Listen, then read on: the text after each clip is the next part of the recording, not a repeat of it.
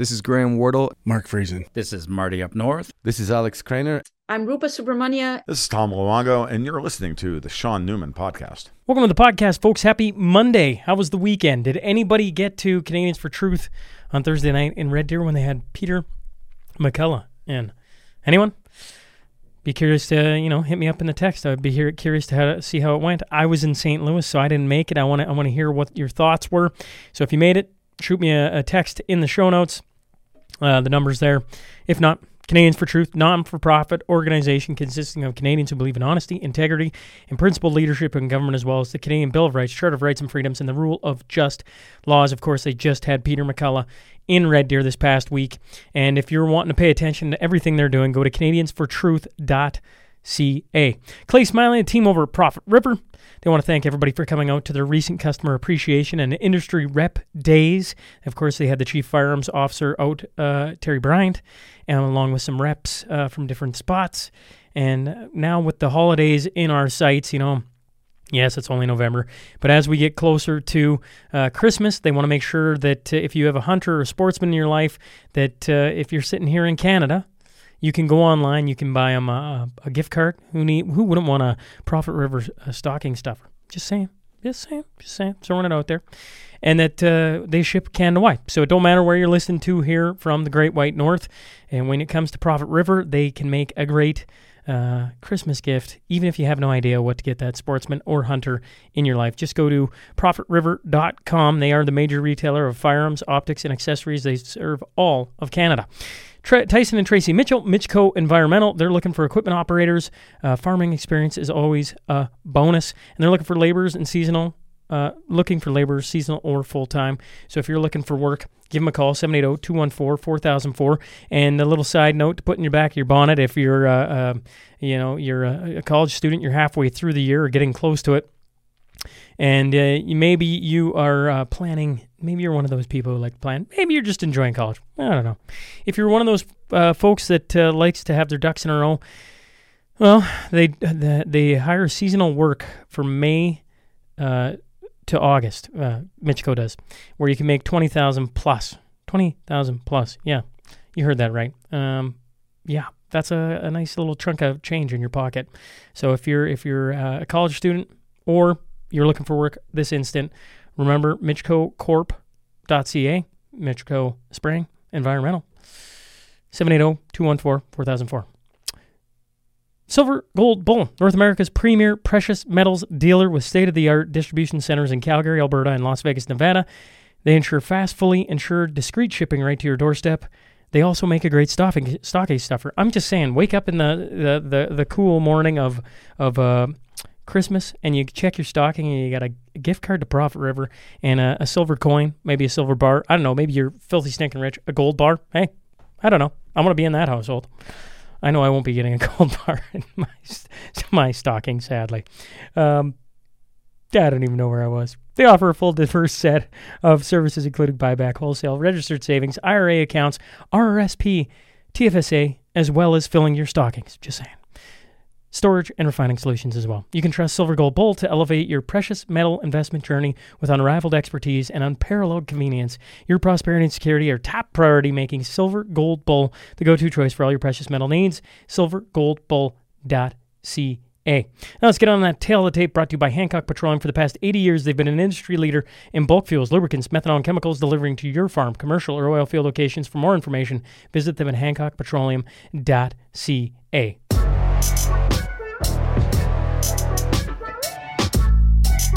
He's the head coach of the Meadow Lake She-Devils rugby program. I'm talking about Rufas Crawford. So buckle up. Here we go.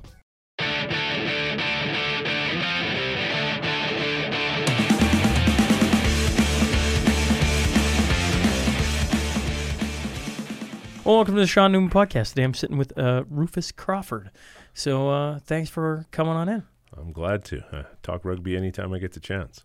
Well, you got to tell me, I know about as little about you as most guests. Like I just I get thrown out. Yeah, you should have Rufas on. Oh, all right, sure. Like maybe we can make it happen. And it's we've been talking off and on about this since the summer. So, who is Rufas? Let's start there, and then we'll get into a little bit of rugby.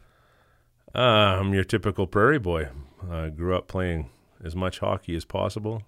Street hockey and floor hockey in school and street hockey in the afternoon until your ice hockey practice started. And hockey was my whole life till, like most prairie kids, and till I turned 30, I got introduced to rugby. And now I have a new favorite sport. You got introduced to rugby at 30? Yes. I was rookie of the year my first year I played, and I was older than the coach. But I fell in love with it right off the first practice. So. What is it about rugby you like? I was just saying the other day about rugby. I'm like, it's just one sport I just don't get. You know, like as you can tell, I enjoy hockey. And when it comes to the big sports, and maybe you'd argue with me on this, but you got football, you got baseball. I don't know if we really call basketball up north here a big sport, right. but certainly in the United States it is, and you got hockey.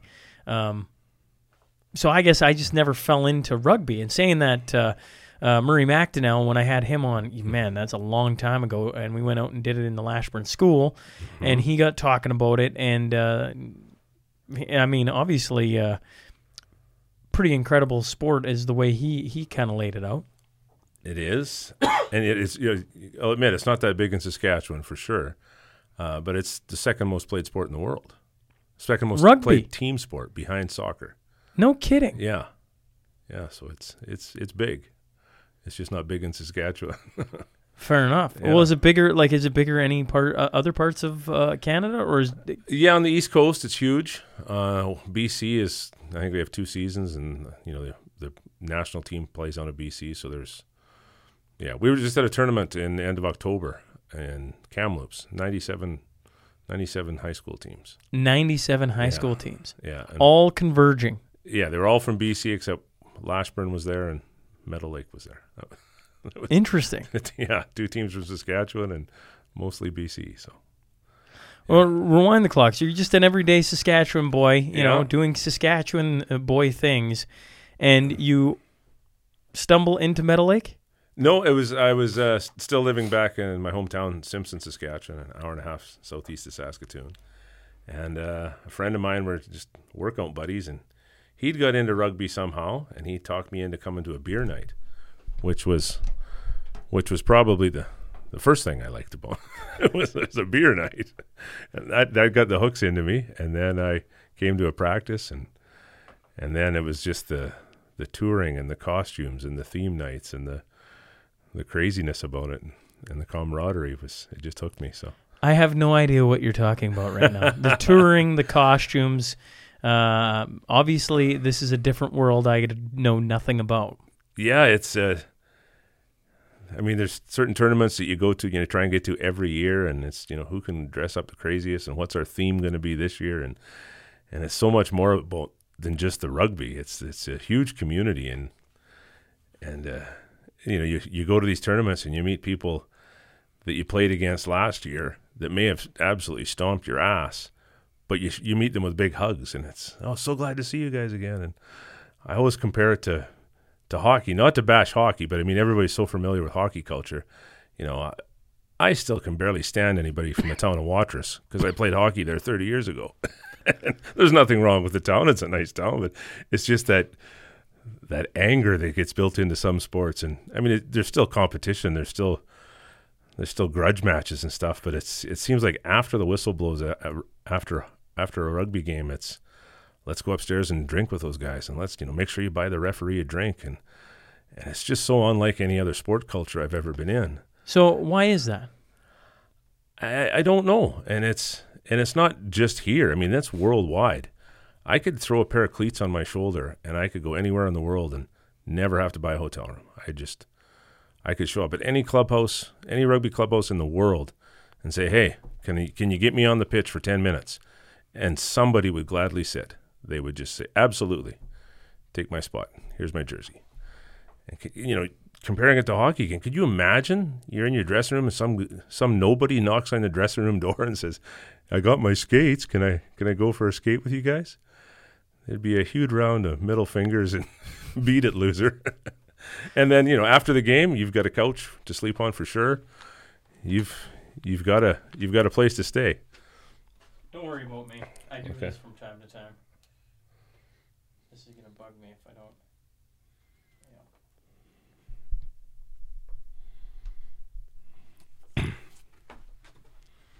People are like, what is Sean doing? Sean had something sitting in the back of his brain that he knew he hadn't done, and he hadn't done it. Oh. That is interesting. It is. It's because there's like hockey culture is you could go around the world and certainly walk into a lot of different places and be welcomed, I would say. But you're right, to step on the ice, you'd have to probably know somebody that could vouch for you. I think you'd have to show up with a resume or a little bit of here. I played in the dub. I'm good enough to come out. To strap the skates on with you. It is weird, isn't it? Yeah. Whereas if you've played rugby, they just welcome you in. Yeah, for sure. And you'd have a coach to stay on, and if you're in town for 2 weeks, they probably find Why you is a that? job. Is that like like they talk about jiu-jitsu? If you do jiu-jitsu and you're willing to go through that, and like it's just kind of like we know you've tested your mettle, so to speak. Is that what rugby would be then? I don't know if it would be that extreme, because you don't have to be that dedicated to be a good rugby player or a rugby player. It's just more like a brotherhood or like a Hell's Angels without the motorbikes. You're one of us.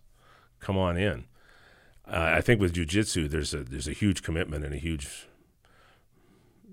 mental commitment and a huge physical commitment. I don't know if there's the commitment to that in rugby that gets your foot in the door, or just the fact that we're all brothers in this. And I shouldn't say brothers, because the women's rugby is just as crazy as the boys too. There's a lot of camaraderie there as well. Well, that's what I see you wearing the She-Devil shirt. That was kind of the idea of having you come in was to talk about women's rugby in Saskatchewan. It's funny. I just took off a Cold Lake girls rugby team shirt in the parking lot. I thought I better put on a clean one. So yeah, there's a lot of trading of jerseys. There's a lot of gifts exchanged at rugby games and stuff like that. And it's just such a different culture than any other sport I've been in. So, you become a 30-year-old rookie. That's funny to me. You start playing rugby, and then, I mean, just as it would be, you start coaching, I assume. That's when I got into rugby. I said, how did I play every sport I could growing up? I didn't turn down anything. I played every sport I could in school and did extracurricular stuff in different towns and played ball in one town and played football in a different town and played every sport my school offered. And how did I go through 30 years and never hear of rugby? How was that possible? I got to spread the word. I've got to get out and preach rugby. I've got to introduce more people to this game. And that's how I got into coaching. And every town I land in, I try and see if there's a rugby club in town. How long have you been in Meadow Lake for then? 13 years, I think. What took you to Meadow Lake? I was working down in Swift Current. I had a welding company down there. I was coaching a rugby program in Swift Current. And my wife got her dream job, she said, in Meadow Lake. So we packed up and moved, and I got my roots down and started a rugby team. Living in the Great White North. I yes. mean, in fairness, we're all in the Great White North. Who am I kidding? But, Meadow Lake is north. Some of the funnest hockey I've ever played was against the Meadow Lake. Meadow Lake, was it the Broncos? I think it was the Broncos. We played them senior in playoffs, like back-to-back years. And that barn, before it burned down, was unreal. Like, just jarred, packed, like losing their mind. It was awesome. I don't know. Does rugby get fans quite like that? It does. Once again, not in Saskatchewan. You're not going to see a big turnout at a game in Saskatchewan. Just some parents and a few alumni maybe. But the World Cup just ended. Every 4 years. The World Cup just ended? World Cup, yeah. And who won it? South Africa. They beat New Zealand. And, yeah, you get to those stands. And like I talked about, the costumes, there's every country you'll go and there'll be a whole section of Samoans, with drums, and then the Fijians will be all in some crazy costume, and then the stands are packed with people, and it's crazy, and it's even the fans are different though. I'll compare it to hockey again, but you know, you don't have to know anything about hockey to know that you're supposed to yell at the ref and supposed to argue with him, and the ref's an idiot. And I spent a year down in South Carolina, and I went down to they had a local hockey team there, the Stingrays, I think they were called. And I was at one of the games, and people didn't know what was going on, and there was a guy screaming at the ref, "Come on, you effing idiot, that was frosting." And I'm like, "Do you mean icing?" Is that what you're really trying to say? So he knew so little about hockey, but still knew that he was supposed to scream at the referee. And it's the opposite in that. In rugby, for example, my girls know the name of every ref in Saskatchewan. It's either "excuse me, sir," or "excuse me, ma'am." And the referee is you don't backtalk to the referee. You don't yell at him from the sidelines. I mean, the fans get carried away, but players, coaches, it's "excuse me, sir, thank you, sir. Excuse me, ma'am, thank you, ma'am." At the end of the game, in adult rugby, the captains on both teams buy the referee a beer. Could you imagine the referee, after any other sporting events, coming upstairs to the clubhouse and sitting with the players? Can you imagine two hockey teams coming upstairs and sharing the same bar, same lounge? Well, in senior hockey, they do it. They do it. I don't know if the refs. Yeah. Sometimes. Yeah, I mean, the ref gets to eat first, and the ref gets the captains and the coaches. Well, you look at hockey and the reffing shortage, right? Like, and you wonder why. It's like, well, who wants to go getting yelled at a U9 game, let alone Yeah. And certainly I haven't seen any of it this year, but you've seen some horror stories when it comes to hockey. I mean, hockey culture in general. When you talk about everybody knowing to yell at the ref, it is interesting, isn't it? Mm-hmm. Like, that's an interesting takeaway. Yeah. And I don't want to bash hockey all the time because, it was... No, because it's the greatest sport out there. It was. It used to be. But, for example, I went to I've got some hockey coaching background, and I've done some wrestling coaching background as well. But when we went to our first, level 1 or your first introduction to reffing, so it's a bunch of green adults that want to be coaches, but this is their first coaching seminar they go to. And they brought in a guy from Hockey Canada, and he's got his degree in kinesiology, and he's got his degree in this, and he's played in the dub, and he's hired by Hockey Canada to promote their product. And there's 10 guys with zero coaching experience sitting outside. I wonder what this fucking idiot's going to try and tell us. I wonder what garbage this guy's going to try and jam down our throat. So right away, we've got such a conflict going. Versus, I've been to multiple coaching seminars with coaches from Rugby Canada, and it's the exact opposite. It's 10 coaches sitting around going, "Man, I can't wait to hear what this guy's got to say. I'm going to, whatever he tells me, I'm going to take it to my next practice. And, this guy, he played for Team Canada. He knows his shit, and I can't wait to just absorb his wisdom." And it's just the two different cultures again. I'll do it my way, and this guy's an idiot, regardless of his degree and his title. And do you think that's culture, or do you think some of that's just leadership? Well, maybe if those same coaches, 2 years from now when they're at the next level of coaching, maybe they'd have a little more appreciation or a little more respect for the people above them. But I don't know. It just seems like everybody thinks they know more than the refs, and everybody thinks, the rink's full of coaches that know more than the coach, right? And the rink's full of people that know more than the ref. And I, like I said, I don't want to pick on hockey, but you see that in other sports too. You go to basketball game, yeah, but volleyball. hockey's the realistically is our national sport, right? I mean, like it's intense, even from a young age now. Like it's intense. It's a little bit cutthroat, and the whole idea of having a 10 and under tiered team or a AAA 10 and under team. Some people, think that's what we need, and so I'm kind of the opposite. Let kids play, and let's get everybody on the ice, and don't worry about such. But they're all going in the NHL. Every one of them, of course, yes. And you can't do it unless you bill it out somewhere else. Yeah, but I mean, not every rugby program is run the same as mine, of course. But my philosophy is let's get them everybody on the field and everybody playing, and then if they want to advance and go to the next level. Later. There's plenty of time for that later. How many years did you say you've coached? 13? No, it's more than 13. Yeah, I've been 13 coaching in Meadow. Yeah, I've probably been coaching closer to 20 years now. A lot longer than I played. I've been coaching for 2.5. So, Mm-hmm. and I've only been coaching U7, which is, I love it. Yeah, it is I always fun. say you want to solve the world's problems, have them all go coach a couple days of U7 because, like, you just can't be mad. Like, the kids, even when they're, I got to pee or I got to do this or I got to, like, it's awesome. Even when they're crying, it's still awesome because I can't think of a funnier place or funner place maybe to be. In saying that, coaching is really something I didn't realize I was going to enjoy. Like I thought I was kind of like, I don't want to coach. Like I've played lots of hockey, but I just I don't know how to convey what I know to little kids. I still suck at it, but I'm learning. 20 years of coaching. What have you? I assume you've had days where you're like, I got this by the scruff, and then the next day. It's one of those situations. The more you know, you realize you don't know anything.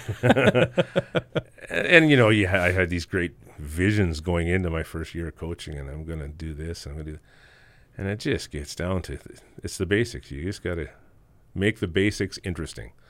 And I've been to a couple coaching sessions with high-level Team Canada coaches. I drove down to Regina, took some kids down, and this will be the ultimate. I'm going to learn the biggest back play that nobody can defend against. I'm going to learn all these, and that coach is just pass and catch. It's just learn the basics, but mix it up enough to make it interesting. Because you can come up with the most insane, impossible, complicated play, but if nobody can catch the ball, it doesn't matter. So you try and make it fun and try and make it interesting, and don't be too hard on anybody. And that's where I go with my philosophy. That's funny. That works for U7 too. Mm-hmm. Yeah. Because if it isn't fun, they'll be laying on the ground. I don't know. I call it pouting, but they'll show you with their bodies, right? U7 or like 5 and 6 year olds, they just they have no way to hide it. They just everything's on their shoulder. They're honest about it. Oh yeah, and so like if it ain't fun, within 15 minutes, they're laying on the ice and going, "This sucks, and I don't want to be here." Right? And what time is this practice over? That's right. And so you got to get creative. Actually, one of the things. What's the age groups that Meadow Lake has? Like, what's the? Well, right now we have U16 team and a bunch of U14 players playing up into U16, and we have a U14 sort of division, I guess. We've got girls from 11 to 16 on our team. Oh, you don't start them younger than that? They play flag rugby in Canada, and they don't want to get into the tackle rugby till you're 12. Yep. The rest of the world, they have 6 and under tackle, 7 and under, 8 and under. And they have weight restrictions, so if you're a humongous 8-year-old, then you got to play up with the 10-year-olds. But in Saskatchewan or in Canada, they try and keep you out of the tackle till you're 12. For fear of injury. I guess. In my philosophy, it's never too early to learn how to tackle safely. And if you're six years old, you have a lot shorter distance to fall. If you don't start tackling till you're gangly 14, that could be trouble. But well, I always think of hitting in hockey is the same way now, right? Mm-hmm. Bantam hockey, it's not bantam anymore. What is that, folks? Is that U13? U15? I don't know. I can't. Yeah. I think Pee Wee's U13. I'm not supposed to use those words anymore, but it's the only way my brain works. I'm like, Bantam hockey. U15, I think. But introducing hitting then, I'm like, I remember being, I would have been 11 years old, got called up to play house hockey in the older division, and first shift getting absolutely corked. Like, I mean, I got lit up in the corner, and I'm like, okay, don't do that again, right? And I can't imagine, being like 2 years old. Like, by the time in Bantam kids, like, there are some kids that are absolute men. Yes. Yeah. And the speed's so much increased by that too. That too. Yeah. So you get way bigger kids going way faster. Yeah. It's one of the things that I admire actually about rugby, and I think this comes from Murray McDonnell, was the learning to tackle and learning how to take a tackle. Right. Those two things, I don't think, like when I heard that, I'm like, like certainly when I was younger, we learned how to hit. Never had to take. Oh, and I don't even know, would they do that in hockey? Like, do people tell you how to take a hit? I actually don't know if they do. I think it gets brushed on a little bit. I seem to remember a quick blurb on how to take a hit, but yeah. Well, in rugby, what like is it something that's the first thing you're learning so that you don't, or is that just kind of blended in, like skating, like doing certain things to learn how to balance on your skates? No, I certainly bring it in as within the first 2 practices, we're learning how to fall down basically, or how to take a hit. And people get this misconception it's just like football with no equipment, and it isn't. I mean, how many times you hear the old sticking him in the numbers and get your head in his ribs and all that. Well, we don't have a helmet, so the first thing we have to do is protect our heads. So we tackle with our shoulders, and way less injuries that way, way less neck injuries. It doesn't matter how thick your helmet is if your neck snaps. Your head can be perfectly protected, but it's the neck that gets in big trouble. So you start sticking your head into people's helmet to helmet or helmet to chest, that's where bad things You happen. have the body I'm chuckling because we're built relatively the same. I'm like, I might have been a decent rugby player because I look at you and I'm like, you're built for rugby. Well, and there's another misconception, and that's one of the things I love about rugby, is, especially women's rugby, is you look at the high school volleyball, basketball, track team, it's the same 12 girls. We need tall, skinny girls that are fast and can jump. And if you don't fit that body mold, well, there's always shot put. And what do you do with the short kid that just is full of energy but is too short to play basketball or volleyball? They're a great athlete. They're just 4 feet tall. I have a spot for you in the rugby team. That big girl that's too slow, I have a spot for you in the rugby team. That kid that gets way too many penalties in soccer because she's too aggressive, I want you on my rugby team. There is a spot for every kid on a rugby team, and that's what I love about it, is you get every kid a chance to play on a team and be part of a team. And if you don't fit that certain body type in high school, your sports are very limited. So you kind of take the misfits and put them on a team, and then what do we know about team sports? Like, you learn a whole lot more. Yes, yeah. I mean, and you could take any sport, and you learn about teamship and commitment and camaraderie, and every sport's like that. And then I think rugby takes it a little bit further because you're bringing in people from outside your peer group. Now you're teammates with somebody you probably never talked to. It's not the same 6 girls or same 12 girls. It's, holy cow, I'm part of a way bigger thing now. I'm having flashbacks to Murray, honestly, because I think one of the things he said back then was like instilling confidence in kids that don't have much. Mm-hmm. And I assume as a coach you get to see that kind of play out, because one of the things about U7 hockey, and once again I'm speaking to my very limited coaching, is the I was saying to the wife the one day, wife's a teacher, and I'm like, I finally, like, this is pretty cool, like coaching these kids in hockey. I'm like, you can literally see their progression week over week, and by the end of the year I'm like, we've taken some of the weakest skaters. And I'm not the God's gift to coaching by any stretch, but we've taken some of the weakest skaters, and they're like ripping around the ice, and one of the big things for us is we had 10 kids last year. Each one of them scored a goal. Like, isn't that a cool feeling for them? Everybody celebrated that. That's pretty cool. And she goes, well, duh, why do you think I like teaching? And I'm like, well, why do you like teaching? She's like, well, I get to see the progression of kids with reading and writing and all these things. And I'm like, oh, I guess I always just looked at like 20 kids in a room. I'm like, I can't do that, right? But here you are on the ice in more of my element, and you get to see the progression of kids grow. And that's that was a complete surprise to me. Nobody told me about that before I started coaching. Yeah, there's a lot of that, and you even get parents coming up and, halfway through the season, I can't believe the change in my daughter's confidence. I can't believe how outgoing she is. I mean, when you get into coaching, that's not really, that's not what your goal is. You want to teach kids about your sport that you're passionate about, and you want them to succeed. But yeah, there's those added bonuses that, I never thought of that. And, parents thanking you at the end of the year, halfway through the year. And, she was in such a dark place, or she was so depressed and so,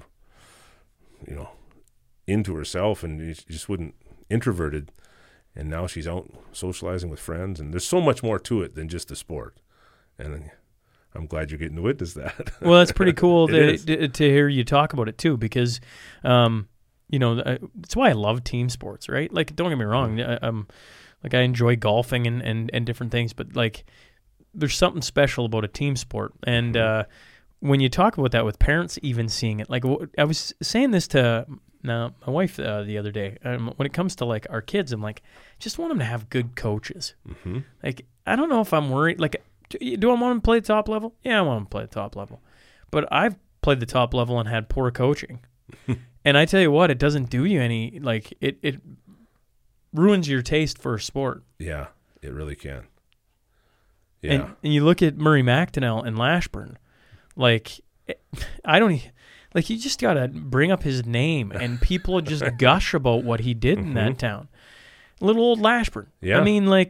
Heck, little old Meadow Lake, too. That's right. You know that Lashburn has more girls registered in Saskatchewan rugby than Saskatoon does, and so does Meadow Lake. Meadow Lake is... Isn't that wild? Isn't it?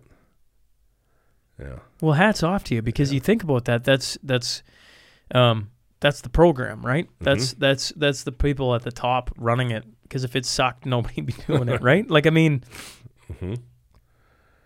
Yeah, Mr. McDonnell, he did what a story too. He just picked up basically a book. I've never played rugby, but it looks cool. We should try it. And he took it, and it's still going. Now there's 6 rugby fields in Saskatchewan, 2 in Regina, 2 in Saskatoon, and 2 in Lashburn. That's it? That's crazy. Yeah. Yeah. What a legacy.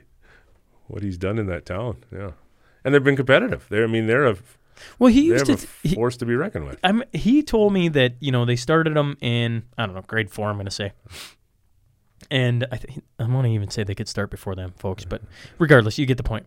And by the time they hit grade 10, they've got 6 years. Even if it's not great rugby, they understand the basics, they understand what they're doing, and when they hit grade 10, they're off and running. Whereas like Saskatoon, Regina, they start in grade 10. So it's like learning, it's football in town right now. It's your football program, yeah. And now Holy Rosary, and maybe the comp too, I actually don't know that. But like they've started having younger, now you can play football at like 6 or 7, right? So they're starting that. You think of hockey, if you just slapped on a pair of skates in high school, how bad would the hockey be for the first, and we have kids skating by 2. Yeah. It's like, get on the ice. That's what we're doing, and not that he revolutionized anything. He just took like you say, he picked up a book and went, wow, this is something, and then started implementing it at the youngest ages. Yeah, it's a wild, wild story. We keep going back to Murray. Rufus, we could talk about Meadow Lake and what you've been doing. Well, we've had a lot of success there. We make it fun. We do travel. We have to. We're in the middle. We're far north. It's not like we have a local league there, but your closest game is Lashburn. Yes, a 2.5 hour. If that isn't this area, I don't know what is, Depending on how well the bus is running, it might be a 3-hour trip to Lashburn, but we're loving it. And next year, we're at the point next year where we're going to have 2 separate teams, which is huge. We can't have our 11-year-olds out on the field with our 16-year-olds, so we're going to have to. We've grown enough that we're going to break it into 2 different teams next year, so that's pretty exciting. There's always big plans. Like I said, we just got back from the Kamloops. There's a talk of maybe flying to Florida this spring. And then the Women's World Cup is in England in 2025. And my brain's churning. Our girls have played rugby 4 years. They'll be quite good, quite competitive. Let's go to England. Let's watch. Team Canada's women's team is ranked 4th in the world. No kidding. Yes. So how cool would that be to fly off to the UK, cheer on Team Canada, and play 2 or 3 games in England? So that's a big part of rugby, is the touring and the traveling and the getting dressed up. This dressed up thing, you gotta, like, what have you ladies and guys got dressed up as? You got to be a little bit careful with young girls that are so body conscious, and sure, and you can't get into hazing, and you can't get into. So we've got to be a little bit more gentle with it. But when we went to when we went to the Okanagan, we had a big contest between our older girls and our younger girls, and the winner got to go through all my old totes of rugby costumes and dress the younger team, and that's how they had to ride the bus all the way to Kamloops and old crushed velvet leisure suits and bridesmaids dresses and some homemade stuff that I'd sewn up. So yeah, I had all these little girls dressed up in my stuff that I wore as a costumes 20 years ago. But another example is we used to play when I played in Saskatoon. We played against a team from the British military base in outside of Lethbridge. No, wait, I'm getting my military bases mixed up. We played against the ones in Moose Jaw, but we played against ones in Medicine Hat. That's where it was, Medicine Hat military base. And it's a British military base. So they'd come up for a tour once a year, and it was unbelievable the work they'd put into their costumes. There was sci-fi stuff going on. There was aliens and predators and Mickey Mouses. just to go out and You make it seem like there's this entirely different world that I have no idea exists, and it's rugby. It is. And there you are. They come up and you host them. You make sure they get fed. You make sure there's beers at the end of the day or the game for them. You make sure that the bus is there to pick up that team, and we all get on a bus together. We just spend 80 minutes bashing each other around the pitch and stomping on each other. And then we can't wait to get upstairs and sing songs together and drink beer together and hop on a bus together and take over a karaoke bar together and and then we don't see each other for a year. I take it there is some rugby songs that are like folklore almost. There are, and I have been trying to come up with one that's appropriate for a high school girls team, and I have not. They're just not meant for young teenage girls, but yeah, there's a lot of songs. Do you have boys rugby too? Everybody asks why don't I have a boys team, and if I could clone myself, I would. But it takes a lot of time to run a girls program and a lot of travel. And I know that if I put up a sign-up sheet to start a boys rugby team, I could have one. But I didn't want to develop a boys rugby team and have it become another boys sport and then try and convince girls to play it. Kind of like football. You'll get 2 or 3 girls every year that want to try out for the boys football team. I didn't want that. I didn't want it to be an exception. I wanted to start a girls program, get it established, and now that's their team.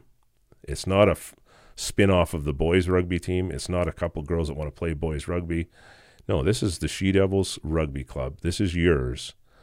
And if I can find another coach or if I can figure out a way to clone myself, I will start a boys team. Second, girls first, get it established, and then a boys team. And we've been so close to having coaches that we're going to take it over, and then they transferred or they moved or something, and we even had T-shirts made up one year, but I've got a box of Meadow Lake Skunk Ape Rugby T-shirts. Meadow Lake what? Skunk Apes. Skunk Apes. Yes. Skunk Apes. Yeah. What the heck is a skunk ape? I think it's another Louisiana, southern Mississippi type state. That's what they call a Sasquatch. Is a skunk ape. Is a skunk ape. Yeah. Yeti, Bigfoot, Sasquatch. Skunk ape. That's it. I don't think I've ever heard that before. We wanted to be original, very original. And it went back to my rugby days. We were trying to give somebody on our team a nickname of Skunk Ape, but we couldn't figure out what they had to do to earn that name, and so it just kept lingering for a year or two. So you go with girls. Do you have girls? Is that why you were so it needs to be girls, or was there something else that was like the push for that? No. Started up a team with another coach in Meadow Lake, or in Swift Current when I was down there, and he had the same philosophy. If we get a girls team going, then we'll get a boys team eventually. And then he moved back to Manitoba where he's still coaching. And once again, I was sort of the coach, and I couldn't spread myself too thin to get both the girls and boys. And I've ran the idea of trying to do practices together and travel, but I've been talked out of it. There's been too many coaches say no. The girls that are body conscious don't show up because they don't want to be around the boys, and the boys show off to the girls, and people get hurt because the boys are showing off and nobody listens. And so I'd just rather have a really good one program, and then if I have a chance, I'll move on and make it boys. But I come back to it. So why, like, from the start, were you like, girls don't have enough opportunities to have their sport? Or was there something else that's why you drifted into, or not, I call it drifted, I don't know, turned into whatever, girls rugby? Because you played men's rugby, right? I did, yes. Yeah. When I was in Swift Current, it was somebody else at the school that started it. And my wife worked at that school, and I just moved to Swift Current. I hadn't really got my feet under me hardly even. And she said, there's a guy handing out sign-up sheets for rugby. So I immediately phoned the guy. Beelined it. Yes. So many pints later and swapped rugby stories, and we became new best friends. And then he started a girls rugby. And I think it was because he'd been coaching high-level rugby in Manitoba for the girls' side, so he just started it up. And he had the same philosophy. We'll get a girls' team going, and then the boys will come easy. It'll follow, no problem. But then he moved, and then I was solo. So we were stuck with one coach to try and do two teams, so I just stayed with the girls. And then I came up here, and I kind of knew the routine, so I started a girls program. It's always been the plan to have a boys program as well. But I think it's so much easier if we start a girls, the boys will follow. If we start a boys, it's just another boys sport that the weird girls try out for, or the tomboys try out for. So I'd rather do it this way. Even though it's taken a lot longer to get that boys team going, I'm still really glad I did it this way. Yeah, it's interesting, I guess. This will probably sound dumb coming out of my brain, but it's almost like most sports start the opposite way. It's almost like the guys get it going, and then girls come after. Maybe I'm wrong on that, folks. Like, I could be completely wrong on that. I actually don't know. But I just find that really fascinating. I think it's or sometimes they make up a sport to compensate. Like, I think ringette was originally girls hockey. Oh, really? I think so. I've never heard of a boys ringette team. I've never heard of boys ringette either. Yeah, and then I think the answer to boys football was field hockey. That's a girls sport, and I don't know if there's boys field hockey. Do you have kids? I do, yes. How old are your kids? 15, 13, and 12. Oh, yeah, so you're a busy guy. I am right now. My daughter's playing, but I was... How is that? How's coaching your daughter? Is that a cool... I had some flag rugby going, like flag football. We had a lot of kids out, and my wife doesn't like rugby so much. Not because it's I think it's the time I dedicate it to rugby that she doesn't want to be part of that world, which is fine. But I said it was our last day of rugby, and I said, "Come out! All three kids are playing. It's just we're having fun. We're giving out drinks and snacks, and we're just playing games. Come out and check it out." And as she pulled up, my oldest boy had punched some kid in the nose for something, and had lost his cool, and he was in the bushes having a temper tantrum, and for some reason, my three kids had some moment of solidarity, which they've never had. So my daughter was standing on the other side of the field, thinking this was my fault. He did that because you're a terrible teacher. You're a terrible coach. I hate you, Dad. And then as I was trying to help this kid with the bleeding nose, my youngest was about 4 or 5, come running up and punched me in the nuts. I had all three kids having a meltdown. My wife opened the door, shut the door, and pulled away. That was the last rugby she's been to. So yes, my kids did all try it. My oldest isn't into it, and I'm not going to push it. And then my daughter, she's in her second year and is really enjoying it. A little tough though with coaching your daughter.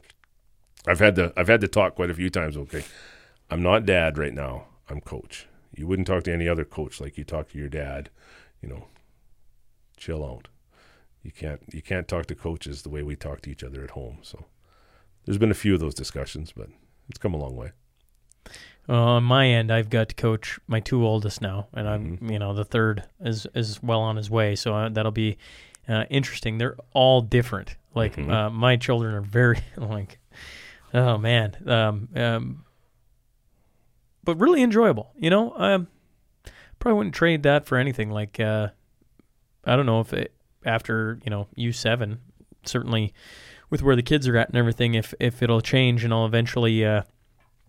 Take a step back or whatever. I have no idea, right? But to have a couple of years where you get to step on the ice with them and have a little bit of fun. And nice thing about U7, I was going to ask, does rugby have any like fun games you play? Because one of the best games that we do now in U7 is called Wolves and Sheep, and a shout out to Chris King. He's a women's basketball coach at the college, and I'm watching one of their basketball games they play, right? And I'm like watching, I'm like, that's interesting. What do you call that? He's like, oh, Wolves and Sheep. I'm like, I can do that in hockey. And now we do it in hockey. Just obviously different, right? And we just took something and put it into hockey, and now it's like one of the funnest games, and nobody's ever heard of it because it literally has never been in hockey before. It wasn't me who did it. It was literally Chris King, who was helping me assistant coach at the time, who did it. Does rugby have any hidden gems where you play I don't know. Yes. Yes. Yeah, definitely. And a lot of them come out of there's a flag rugby program in Saskatchewan that's really, really well done. It's a binder that comes, and it's built around the school curriculum. And it's basically you walk in and give a gym teacher 8 weeks of lesson plans, and every day is a different game. And it's a lot of it is just, here's a game that you already know. We're going to put a rugby ball in your hand. Freeze tag, but you got to have a rugby ball. British Bulldog, but you're carrying a rugby ball. So it's fun games, learning how to, and then you incorporate, you got to make one pass before you get to the other end. You got to do something with the rugby ball, and it just incorporates games they already know with the added little bit of rugby touch to it. So yeah, it's lots and lots of games I put in, even if I U16 girls, and I'll write it right into my lesson plan. We can be our age and we still like a good old game. Yes. Yeah. So I write it right into my lesson plan. Sometimes I don't know what that game's going to be, but I make sure that this is not a drill. This is strictly fun with a rugby ball. And with the younger girls, I do it more, maybe 2 or 3 times a practice. Yeah, well, it doesn't matter your age. Yeah. I've seen some adults start playing like dodgeball or something, and they're having fun, let me tell you, right? And then they get serious. Yeah, well, that's the thing, right? Yeah. You think, oh, I'm too old for that. It's like, nah, you're not. Like, you can get...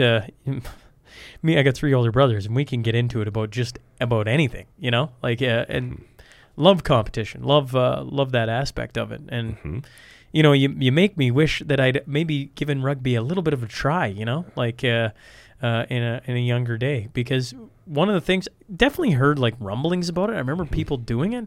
When you think about it, when you talk about how many pitches, you said there's 2 in Lashburn, 2 in Saskatoon, and 2 in Regina. Yeah, those are the 6. Yeah. Like, you think about that.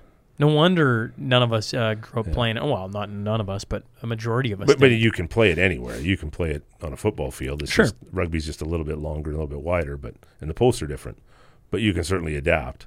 And that's one great thing about rugby. And I think that's why soccer is the most played sport in the world. You don't need anything. No, you literally need a ball, and you don't even need shoes. Or you can tie your bunny hug up in a knot. You don't want to talk about things that I dislike about hockey right now. It was always an expensive sport, right? It's always been an expensive sport. But right now, it's a ridiculously expensive sport. When you think you could throw them in soccer, and like there's just nothing there. There's like, sure, there's a set of shoes and a ball, but I mean one ball for 15 or 30 kids, right? Like it's so different than hockey, right? Everybody needs a stick, everybody needs skates, everybody needs this, everybody needs that, you need that, and then you need this. And then when you get to there, you need a little more of that. And you've weeded out so many people that can't afford to play that now you can't have a team in your hometown. You've got to travel hours just to get enough people combined to form a team. That's one thing I hate about hockey. I love the sport. Yeah. Like, I absolutely love the sport. It's taught me so much about life, met so many good people, teamwork, everything is, all that. Yeah. But, when you look at it as a parent, where I sit, I'm like, man, this is expensive. And it's not getting any, like a stick now is like $300 some bucks. I mean, that's the top of the line, but I mean, still. I saw a pair of skates the other day, $1,400. Yeah. Holy smokes.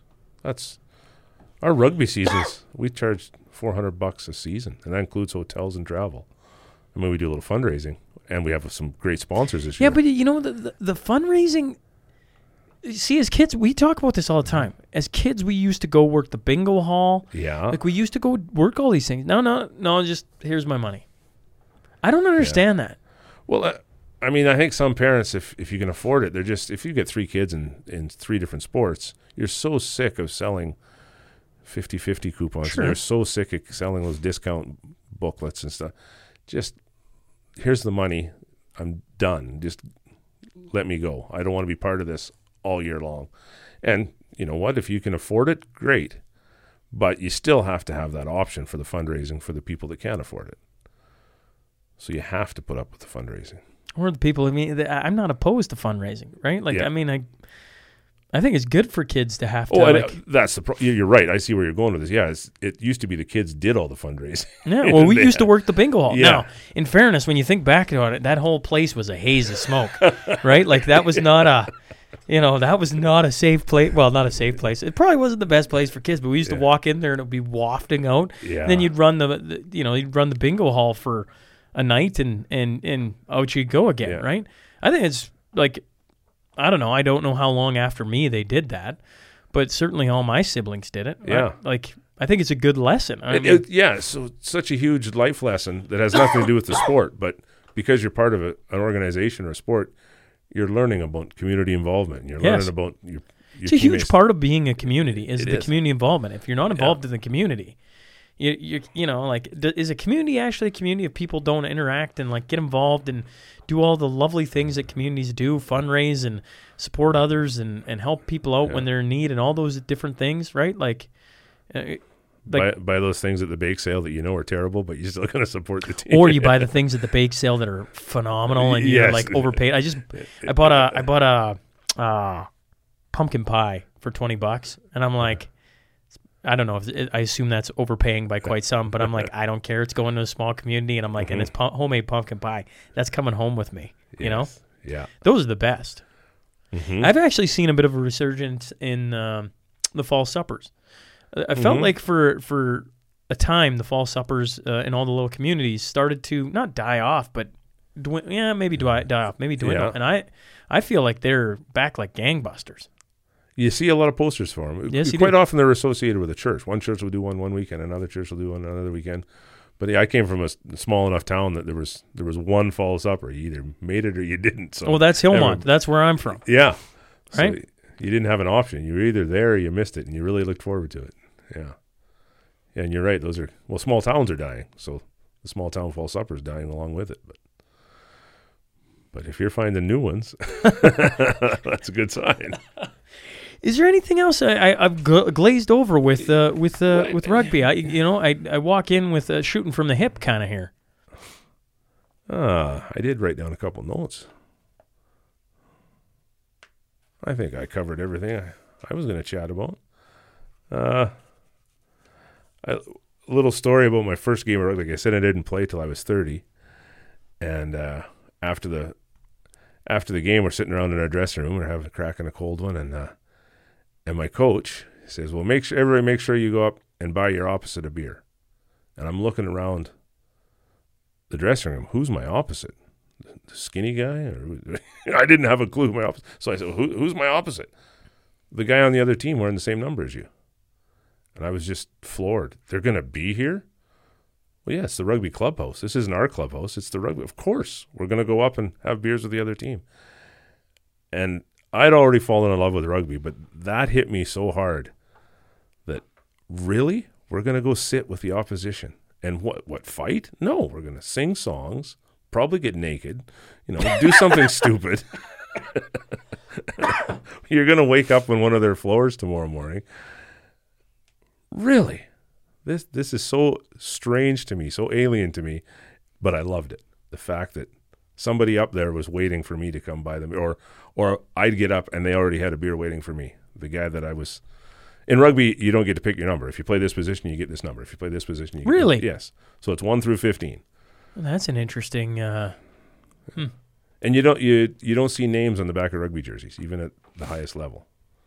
It's not about you. It's about the team. And you don't get to pick your number. You don't get to retire a number because there's only 15 and the next 7 are the subs. So your rugby team is 1 to 22. That's interesting, isn't it? Yeah. Because you think of, the hockey culture, what's one of the highest honors in all of hockey? Well, Wayne Gretzky got his entire number retired from every team, right? And they put his hockey number behind the net for a full season, I think. And you go, like, that's about as high as honor as you're ever going to get in the NHL or at the highest level. And so you see people retire hockey numbers, and that's, That's about the individual and what they meant to a program or a team or the game of hockey or whatever. And rugby takes it a completely different way. Yeah. And so, you know what position you are, and that's what number you play in. What a cool thing to find at 30 years old. It was an eye-opener. And you asked earlier about, what have I learned from coaching? I think it's changed me a lot. It's made me so much more tolerant and patient and less selfish, because I really, when that light bulb goes on in the field and I see you practice, and sometimes it doesn't really click in until you get on the ice or on the field. And then there'll be girls running around on the pitch and it's, that's why we've been doing this. Now I get it. And they come back the next practice and try way harder because now it makes sense to them. And I just live for those light bulb moments where the girls are go, yes, or the parent that comes at the end of the year and, thank you so much. Not for the win, not for the, we made it to provincial finals or something. It's not that. It's about the changes in people. And it's changed me a lot. I'll be in a lineup at the grocery store or something, and somebody will be in front of me on their phone, and come on. The old me would have said, hey, put your fucking phone away, or go to the back of the line. But now I'm thinking that might be a parent of a kid that I'm going to coach, or that I want to coach, and I want to have a good relationship with that person. That might be a future sponsor. That might be somebody that's, going to be our team accountant next year. So I treat complete strangers differently now. I just have such a tolerance for people. And then I'm really less selfish, I think, because I live for those moments for the other kids.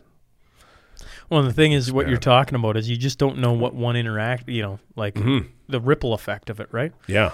Because, we've probably all had that experience where you talk to somebody and you're just kind to them and you don't really think much of it, and they turn out to be good friends with somebody that you end up going to talk to, and they're like, I've heard about you. And you're like, oh, okay. Great, right? Like, but it can go backwards. Well, you could be that asshole. Well, your reputation with no precedes patience. you. Yeah. And then, it could backfire. So I've had to hold my tongue quite a bit, and it's paid off, I think. So there's a lot of good stuff being said about the team and the girls and the changes. And Lloyd have a rugby program? It does, yes. Alberta, though? Yes. So that, okay, yeah. And it's too bad because Saskatchewan's insured through Rugby Canada and Lloyd is insured through their schools. So their insurance is way cheaper, but they're not allowed to play teams that aren't affiliated with the school. And if we're not affiliated with the school, we can't play each other. So there's Lashburn and Lloyd, the two closest, and they can't play each other. Isn't that wild? It is. It's a bit of the insurance thing's always is a wild conversation just in general, right? Like that's the win season. Typically, we try and squeeze it in as soon as the snow's off the pitch in May. And if you're affiliated with a school, you've got to be, I think the rule is you've got to be done 2 weeks before final exam. So it's a short season, May to June. And then if we carry on into, forming a provincial team and playing Manitoba or Alberta, then you get into 3 or 4 weeks after that. And then those that want to carry on even further can go into August. And there's a Western Canada Championships in August. But right now, after COVID, the numbers get decimated, so it can be us and Lashburn can be the provincial team, and then we can be go to Westerns, but there's not a lot other in northern Saskatchewan. It's going to be tough on competition, Like I think of, I grew up playing fastball. Mm-hmm. And by the end, I was playing for Grand Prairie. So I was, living in Lloyd playing for Grand Prairie, and there was only a handful of teams left in all of Alberta, and we just walked to Westerns pretty much, And that used to be every small town. Small town. I loved that, yeah. Yeah, like, I grew up, my brother won nationals, and all of us played in summer games, and we just on and on and on it went. And, don't get me wrong, I go, now looking at it, I'm like, should you have played baseball? Yeah, probably. I don't know. Like, there's not a real trajectory for fastball. There isn't, no. But in saying that, it was a fantastic sport. It's just, there's nobody to play. So if there's nobody to play, how do you get better? How do you work on things? Heck, we were talking about, we used to play in the men's league. So you'd be like, think about that. You'd be like 13 years old playing grown men. Like, that's a pretty wild, like, that doesn't happen anymore. No. you can't even be on the same room as them. There's so many laws and ethics, and you got to toe the line. But yeah, there's not a lot of intermingling of of that age difference now, so which is probably a good thing. But Well, I appreciate you coming in and doing this. It's been great. Anytime I'll chat up rugby. Thank you very much. Well, yeah. Well, and the next time, who's the guy we're missing today? Chris. So if Chris is listening, they were supposed to, well, not that we tried lining it up for two, but that's it's a hard thing to get schedules to work. Oh well, next time. Yes, he's a little closer, so hopefully he can come in and add to the story. Awesome. Well, I appreciate you coming in and doing this, and best of luck with. I enjoyed it. It was fun. When do you will play Lashburn then? We will, yeah. And beautiful thing is we'll play them. Our kids will get off the bus, and they'll run out, and there'll be a big round of hugs and maybe some crying, and then we'll go warm up, and then we'll play each other, and then there'll be hugs and crying, and and they'll leave. Or we may play a game, depending on how many players there are, we'll play a game of 7-on-7, and then maybe we'll combine teams and play 12 against 12. We'll play with each other, we'll play against each other, we'll bash each other up, we'll hug, we'll cry, we'll text, and we'll go. You're making rugby seem like this beautiful sport, I'll give you that. It is. Eh? It's controlled aggression for 40 minutes and then nothing but love and camaraderie. Well, I appreciate you coming in and doing this. It's been great. Thanks.